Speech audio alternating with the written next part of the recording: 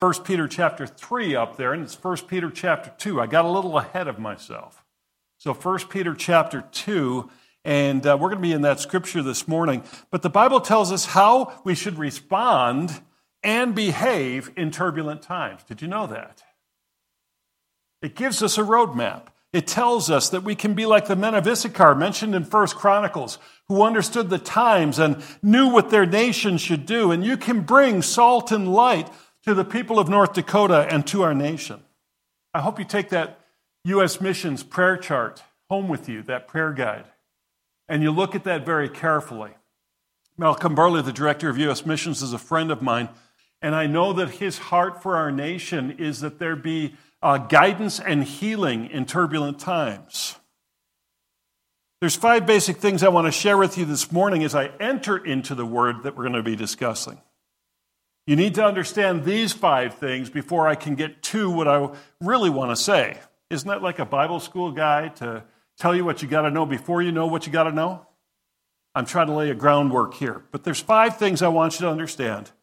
First is God has not fallen off of his throne despite any circumstances we face today. It is sure and certain that God still reigns. He is still sovereign. He is still Lord. He is still the one who makes the sun to rise and the sun to set each day. So God still in authority. God still in control. He gives us what we need to live in these times. Second thing is that God is concerned about you and he understands your concerns and your fears. Sometimes we think about God being way up there and us being way down here, and certainly he cannot be all that excited about me or you, but he's intimately concerned about each of us. He sent his son to redeem us because he's concerned about us. Third thing I want you to understand is God's not surprised by recent events. I'm not excited about $4.19 a gallon. I'm sure you're not either. And if you're paying for diesel, all I can do is say I'm praying for you. If you're running farm equipment, I hope you bought last year, because this year's a shocker, isn't it? But God's concerned about these things. And God didn't wake up this morning, Wes, and say, I didn't see that coming. He knew. And he knows you, and he knows how many acres you have to get planted, or he knows how many people are being laid off at the plant, or he knows the kinds of uncertainty that we're facing in this climate that we're in. And God says he already has a plan, number 4, that he can use the circumstances we face even before we knew we would face them. God is not surprised today. And you say, well, what good could God bring out of all this? Well, when you're salt and light, you need people to suffer around you in the darkness in order for his message to have an appeal. The circumstances in our world today are giving us a voice if we choose to use it. And the 5th thing that God wants us to understand is that he has not given us a spirit of fear, but of power and of love and of a sound mind. 2 Timothy chapter 1, verse 7. He has not given us a spirit of fear. So those 5 things set the groundwork for understanding how peace can rule in our lives in turbulent times. Even when the circumstances seem most dour, we can thrive. Why? We're not the first believers to know our share of troubled times, are we?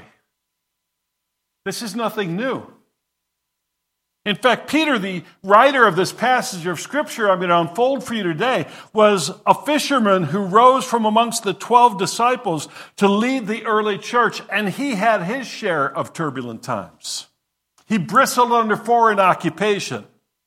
He personally failed the person he loved most, and he was often arrested, tortured, and imprisoned, and ultimately died a martyr's death for the cause of the gospel. But he was fine with that because he understood the depth and breadth and expanse of God's love toward him and toward our world. So few people can speak with Peter's authority on how to endure tough times. And this is where we get into that passage of Scripture, 1 Peter chapter 2, beginning at verse 10. Whoever desires to love life and see good days, let him keep his tongue from evil. Now, what does my tongue have to do with evil times? Well, I want to love life. I want to enjoy relationship with God. I cannot allow my tongue to go one way and my relationship with God to go the other way. I have to have my tongue and my relationship with God headed in the same direction. And that's a little tough, isn't it? Sometimes we just want to carp about the situations we're in today. Sometimes we just want to complain about those fellas in Washington. Not that you'd ever have done that in Lisbon. Ever. He says, let him turn away from evil and do good. Let him pursue or seek peace and pursue it. We want to set things right, and that isn't a very peaceful action, is it? Oftentimes we want to set justice in motion. Vengeance is mine, saith the Lord, and I'm his instrument. No. We seek peace and we pursue it. Verse 12. Why? For the eyes of the Lord are on the righteous, and his ears are open to their prayer. That may mean that God's listening ear isn't as apt to hear us if we're not living in accordance with the things Peter's already told us. If we're not pursuing peace, if we're not speaking truth in love, if we're not behaving as God intends us to behave, I don't know if God's as apt to hear our cries. And he says this, the face of the Lord is set against those who do evil. Verse 13, now, who is there to harm you if you're zealous for what is good? That's a good thought. If I'm out there doing what's right, no one's going to be against me in the spiritual realm. I like that. Who's there to harm me? Who can take me out if I'm there doing the work of God? But even if you should suffer for righteousness' sake, you will be, what? Blessed. Why? Because God blesses those who are about his work. Safest place to be is in the center of God's will. The circumstances that we endure today will not last, but his love endures forever. He says, have no fear of them or be troubled, but in your hearts honor Christ, the holy or the Lord as holy, always being prepared to make a defense for anyone who asks you the reason for the hope that is in you, yet do it with gentleness and respect. Think about this. We have hope when others around us despair. We have hope when circumstances seem to stack up against us. And I totally agree with the prayer request of praying for farmers this morning because fields aren't getting planted. But I also know that we cannot despair. We cannot let our hearts grow so heavy that we don't have the equipment ready to roll out in the fields, that we can't throw in the towel, that we can't sell off the farm because of hard times. God wants us to endure. And he said, be ready to give an answer for the hope that is in you. So when you go down to the coffee shop and everybody else is telling you how the wheels have fallen off and the sun won't shine tomorrow, you have hope. You have reason to believe. It's not Christmas, but I'm going to mention a Christmas movie for a second. It's a Wonderful Life. George Bailey is talking to Mr. Potter. And they're having a conversation, and basically Mr. Potter says that he's the only one, along with George Bailey, in that whole town that kept their heads in the Depression. And so the home and loan that George Bailey was part of and Potter both prospered when everybody else had panicked and people were selling off everything, despairing of the future, jumping off buildings. We need to keep our head when everyone else is losing it around us. And so we have to have reason for that. Why? Because we're going to be able to give a defense for Jesus.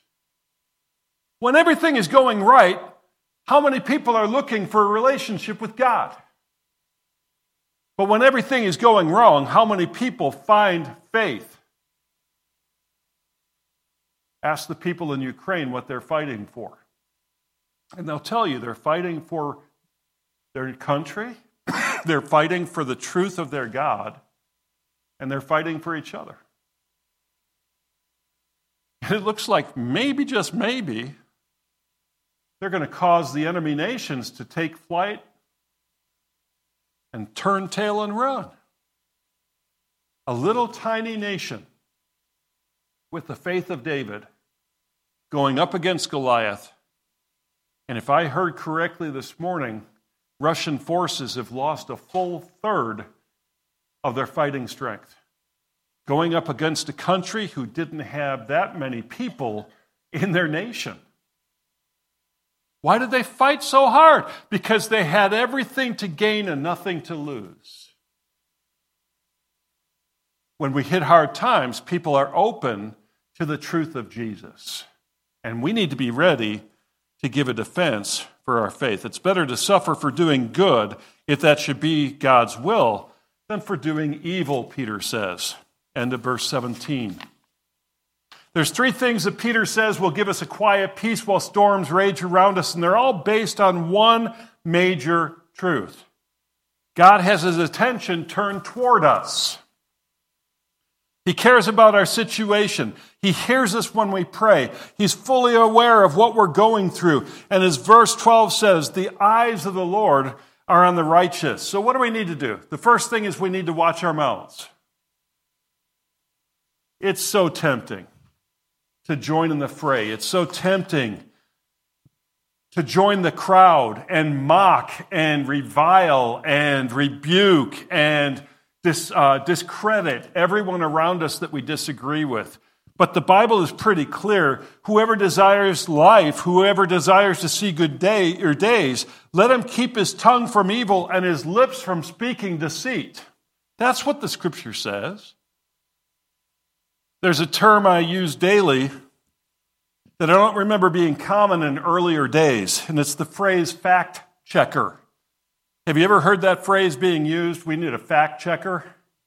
Happened the other day to the administration. They were talking about, vaccines not being available before the current president took office. And fact checkers were on that like a bee to honey. Did you notice that?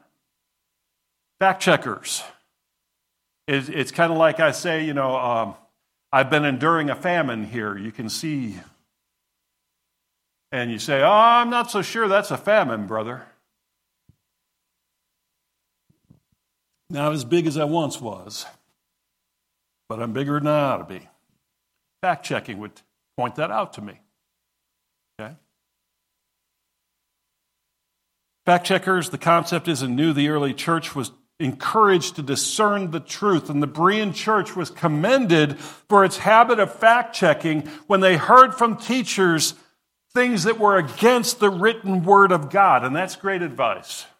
Don't we need to check out what's being said? Don't we need to have discerning hearts? Don't we need to see the truth of Scripture and use it to interpret the times that we live in? I got to tell you, friends, they're not easy times we're in, but this is not persecution yet. It's not even serious difficulties. I've watched inflation in a nation called Zimbabwe. When we were living in South Africa as missionaries, they would print Zim dollars, Zimbabwe dollars. And on the day that it was printed, that Zim dollar was worth $1 US. And 3 weeks later, it would take 2 suitcases full of Zim dollars to board a bus. They actually got to where they print expiration dates on their dollars. It was somewhere in the neighborhood of 2,800% annual inflation. We've got a little bit of issues here. I'm feeling it the same as you. But we're not in world-class hardship yet. You do understand that. Well, we need to check our own communication to ensure that we're not being less than truthful with ourselves. That's where it begins. I have to begin to look at myself and see how truthful am I about the circumstances that I'm in. I am not excited about $1.19 a gallon more than a year ago on gasoline. Especially when I live in Ellendale and I have to check my gas before I get my groceries. But I'm not living in hardship. And I'm not living under persecution. And no one's coming to arrest me in the night because of my faith.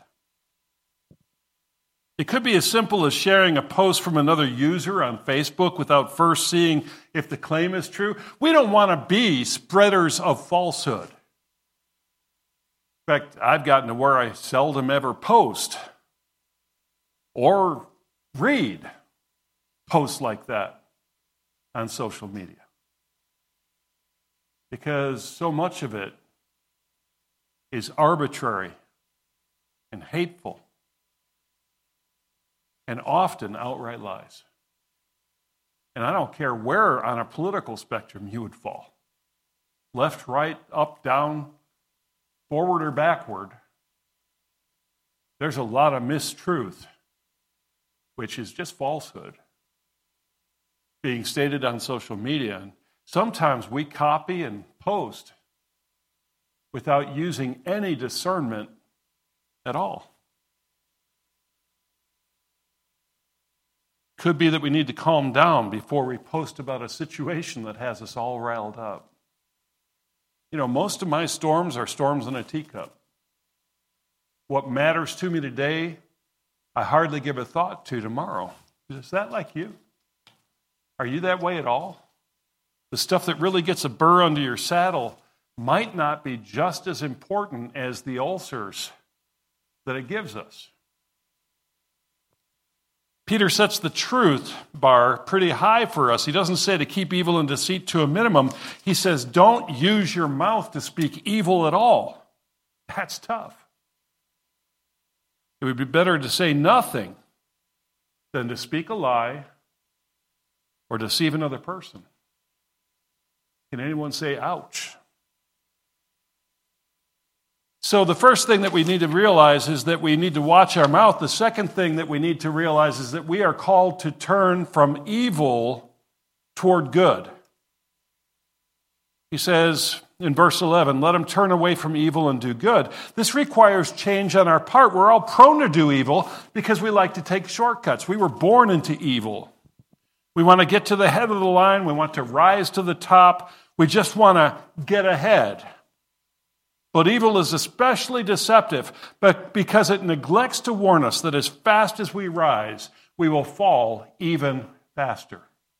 If we rise on the heels of deceit, our demise will be massive. Peter says, don't do it. Sin never lets in on an essential truth. It always leads to ruin. But Peter doesn't just tell us to turn from evil. He instructs us not only to turn from evil, but to do good. So if I pull back from social media, I've done half of what Peter said. I'm no longer doing evil. I'm no longer clicking copy and share randomly. But I'm then obligated to do something positive as well.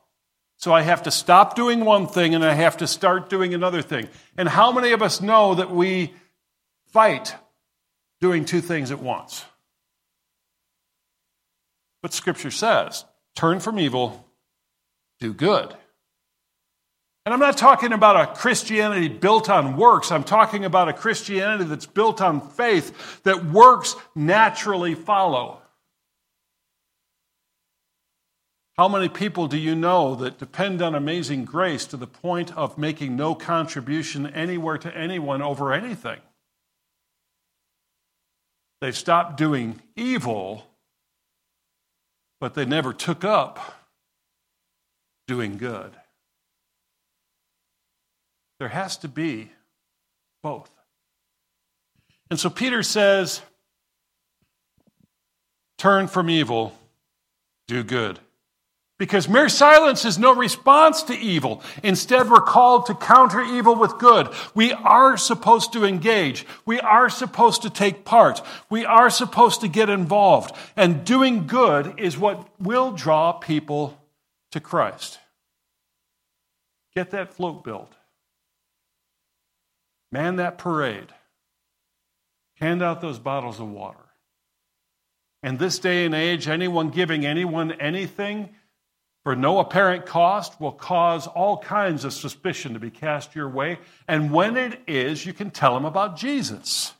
Why would you do something for me? I've never done anything for you. Well, it's because Jesus did something for me when I could never do something for him. See where it's going? Stop doing evil, start doing good. The third thing that Peter says is seek peace. The last part of verse 12 says, let him seek peace and pursue it. Once we've opted to reject evil and do good, we are to seek peace and pursue it. That last bit's a challenge. Peace often comes when I will ignore myself. I will myself to ignore the easy way and do things God's way. I opt to follow his part and his path instead of the way of least resistance. Do I look like a guy who resists much? My wife makes some of the best desserts in the world. When I married her, I weighed 112 pounds. That's not true. But I didn't weigh what I weigh now either. And so resistance doesn't come easy to us as human beings, does it? Were you raised where people use sarcasm as sort of a family communication tool? Yeah, I was too. My brother and I could insult each other and bring tears to ordinary humans, but we were insulated. We'd been doing it for so long that when he'd call me something and I'd call him something back, it just escalated. And I don't think it ever registered with us that we were speaking such terrible, terrible things over each other's life. Later, it got so much better. My brother was about the same height as I am, but he weighed about 100 pounds less than I do. And so instead of insulting him and his heritage, which eventually occurred to me I was insulting myself too, I just look at him and say, well, Mom only fed the one she loved. He didn't have a comeback for that. Only took me all my life to figure that out. The kind of speech that brings peace, though, doesn't knock someone else down to make me feel better about myself. Seeking peace means I'm looking for a solution where you win too, not just me. And the trouble is, we're competitive people. How weird is it if you go to a basketball game and Lisbon's playing an arch rival and somebody next to you starts rooting for or cheering for a great play on the other team? How many of you would really appreciate that observation? We're competitive. In order for me to win, it means that someone else has to lose. That's not the way of peace. Peace means I need to find out how you can win without my compromising what's of real value. That doesn't mean I have to compromise don't have to compromise my pride. I may have to compromise my pride for you to win. But if I can see a way for both of us to come out of a situation with a win, then that's seeking peace. That means I pray for other churches and don't compete against them. That means I ask God to bless other ministries, even when I think maybe it will come at my own expense. Because it's not about pride, it's about people knowing Jesus.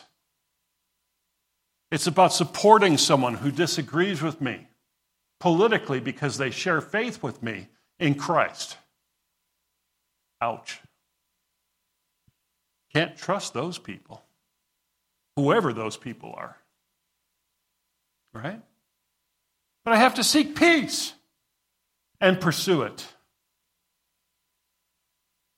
It's a challenge. How do we clarify this? How about a hunting illustration? It's one thing to go hunting and walk out the door, and it's another thing to prepare adequately for the hunt, like having a license. For some reason, the game department thinks that's important. You need to know where to hunt. You need to have a rifle or a shotgun or ammunition of some kind to fill those weapons. It's not going to do a whole lot of good to use a 50 caliber Weatherby against grouse or pheasants. And you don't want to use a 20 gauge shotgun against a grizzly bear. It will be a decision, but it won't be your best one.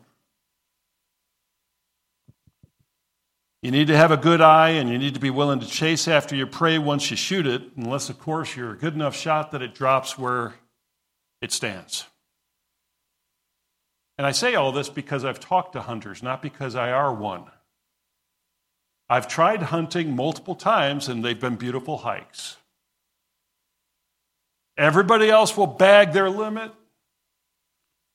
I got 3 does and a buck. I got a corn on my little toe. Pray for me, folks. But the act of pursuit becomes a great part of the hunt, and it's the same with peace. I have to pursue peace like I'm out on a hunt for prey. I have to know what peace looks like. I have to know how to approach peace. I have to know what to do to achieve peace. I have to bag that animal much like a hunt. If I want peace, I've got to do what it takes to garner peace. And I much prefer the concept of peace than I do pursuing it.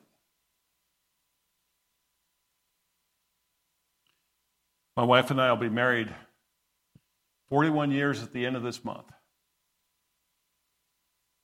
And we've been in ministry that whole time. In fact, we loaded up a moving van the day before the wedding, had one night in Seattle before we packed up everything in the moving van and spent the next week in a 14-foot U-Haul moving to inner city St. Louis. She is a godly and forgiving woman. But peace hasn't always come easily. There was a day she tried to straighten my desk.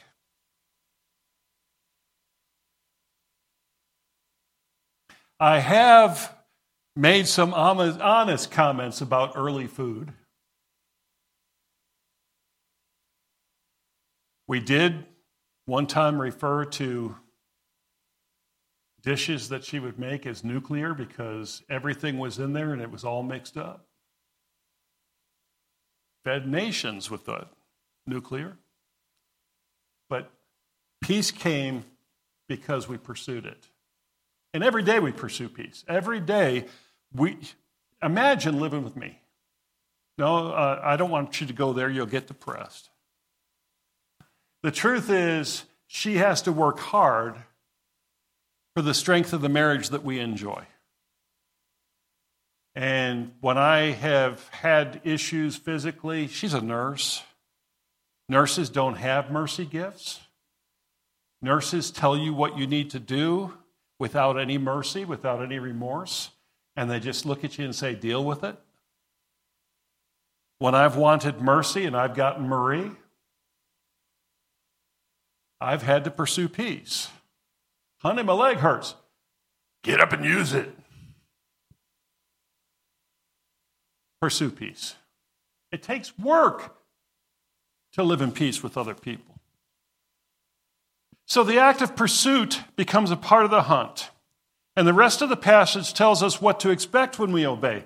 Peter doesn't promise that it'll be easy to be obedient. Instead, he focuses on what can be gained by obedience. Now, I imagine this church has probably had a course somewhere along the line on financial management and stewardship. I'm just guessing with a banker in the building, something's been said about faithful stewardship somewhere along the line.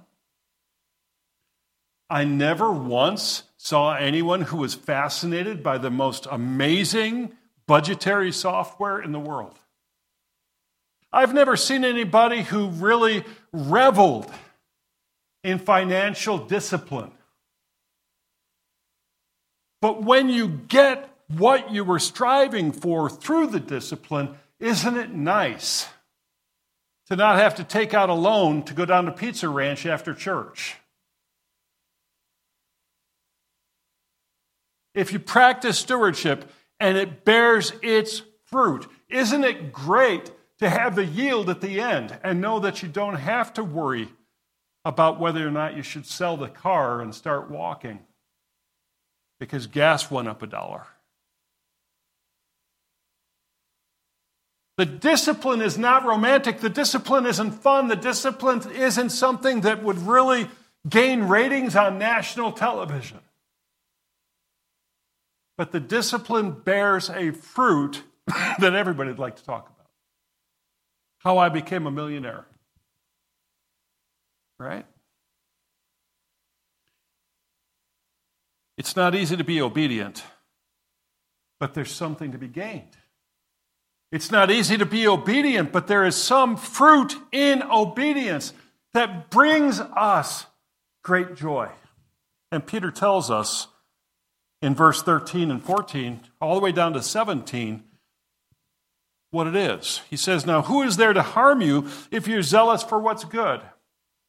But even if you should suffer for righteousness' sake, you will be blessed. What's a blessing of God worth? What's the monetary value of God's blessing? I don't think you can put it in monetary terms. But when God looks down on you, when He is connecting with you, when He's calling you by your first name, in fellowship with you, and He says, beloved, I am well pleased with you. What could be better than that? Do you ever live in fear of God? Thinking He was up there with His holy hatchet? Way to knock off your head for the smallest infraction? I was raised that way.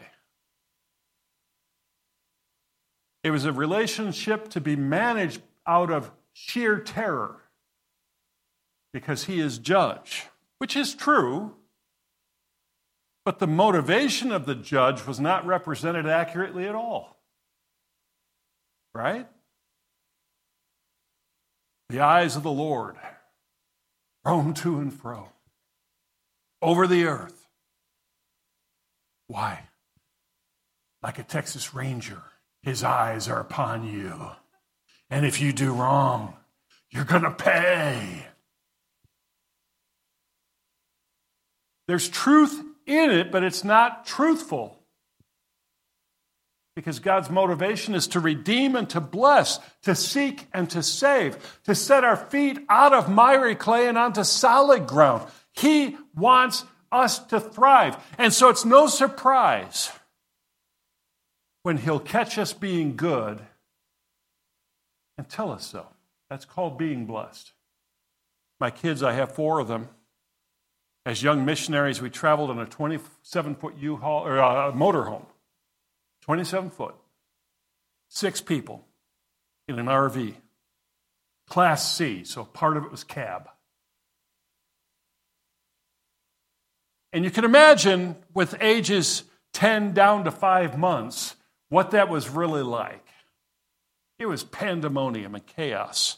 And we found ourselves having to correct my children, especially the 3 older ones. The younger one was just kind of sitting there hanging around, but the other 3 could get into mischief in an all-fired hurry. And we'd chasten them and chide them and correct them. And all of a sudden it occurred to us that we were just down on them all the time.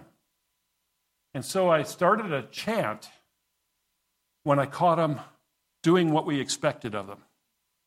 Do you ever, as a kid on the playground, do you ever hear a kid start something like, da da da da da da? You remember that? Did they do that in the Dakotas? Or is that just a other place thing? Well, ours was, I caught you being good, I caught you being good, and I'll tell your mommy I caught you being good. And the kids would get big grins on their face because we caught them out in a moment of absolute excellence. And if I start humming that to my kids, they get a grin on their face today. They're mostly in their 30s. Scary thought. God doesn't just wait to put the hammer down on our heads. God sometimes wants to bless our socks off. And what he says is, well done, good and faithful servant. And that comes through a discipline when we seek peace, when we pursue it. We get something out of that obedience. God's blessing. He says, have no fear of them, nor be troubled. But in your hearts honor Christ, the Lord is holy, always being prepared to make a defense to anyone who asks you for a reason for the hope that is in you, yet do it with gentleness and respect. So as you're handing out the water bottle in the parade that has your church logo on it, great idea, don't smile at the person and say, turn or burn.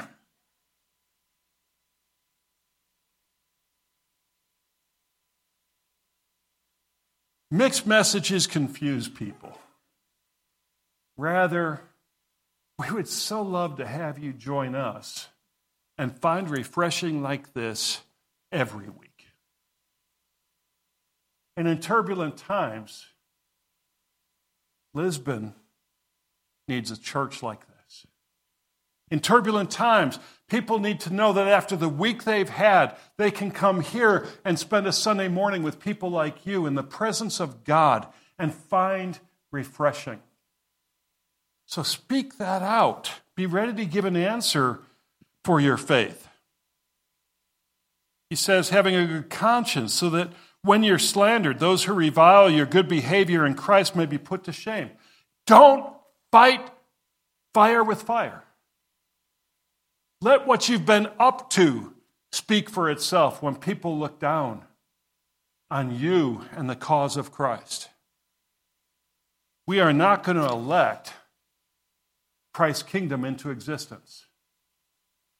Political systems do what political systems do. We're going to see real revival and change in our nation when we let Christ do what Christ does through us. And that's to redeem. Peter's honest. Sometimes we can do the right thing and still suffer for it. But as he wrote in verse 17, it's better to suffer for doing good, that it should be God's will, than for doing evil. And in between, he tells us that what we should do, for the reasons that God provides, will give us the ability to explain our faith, make a defense, offer a reason for hope that is in us. Hope that carries through in times like this. How many of you know that if you quit, you're done? How many of you know if you throw the towel in, you don't get a second towel? Not in these days. Hope gives us victory when others fall prey to fear. And hope transforms not only those of us who know Christ, but also those who witness our hope and begin to desire it for themselves. Hope becomes contagious when hope is displayed. So you go down to the coffee shop, and instead of whining like the rest of them, you talk about the hope that's in you, and the conversation turns, and your hope becomes contagious. That's important because this church exists to be hope for the whole Lisbon area. You're salt and light that can bring war, or hope when wars wage and things like COVID hit. I can't really quite believe that as much as people manipulated COVID over the last 2 years that we're done with COVID. I don't know if the disease will be back or just the way that we treat it. But let me tell you this. We can't change the circumstances around us, but we can begin to bring hope to people no matter what the harvest looks like. We can bring hope to people no matter what the gas prices may be at the pump. You can bring hope to people in the wake of political division and uncertainty. You know what's amazing to me is people on the west and east coast are moving to North Dakota in droves. There's been more property sold in Ellendale in the last 6 months than there had been in the last 10 years. Where are they coming from? Everywhere on either coast. Why? Because they've given up over there and they think there's something here to find. Well, what if they got here and just found our attitudes? Oofta.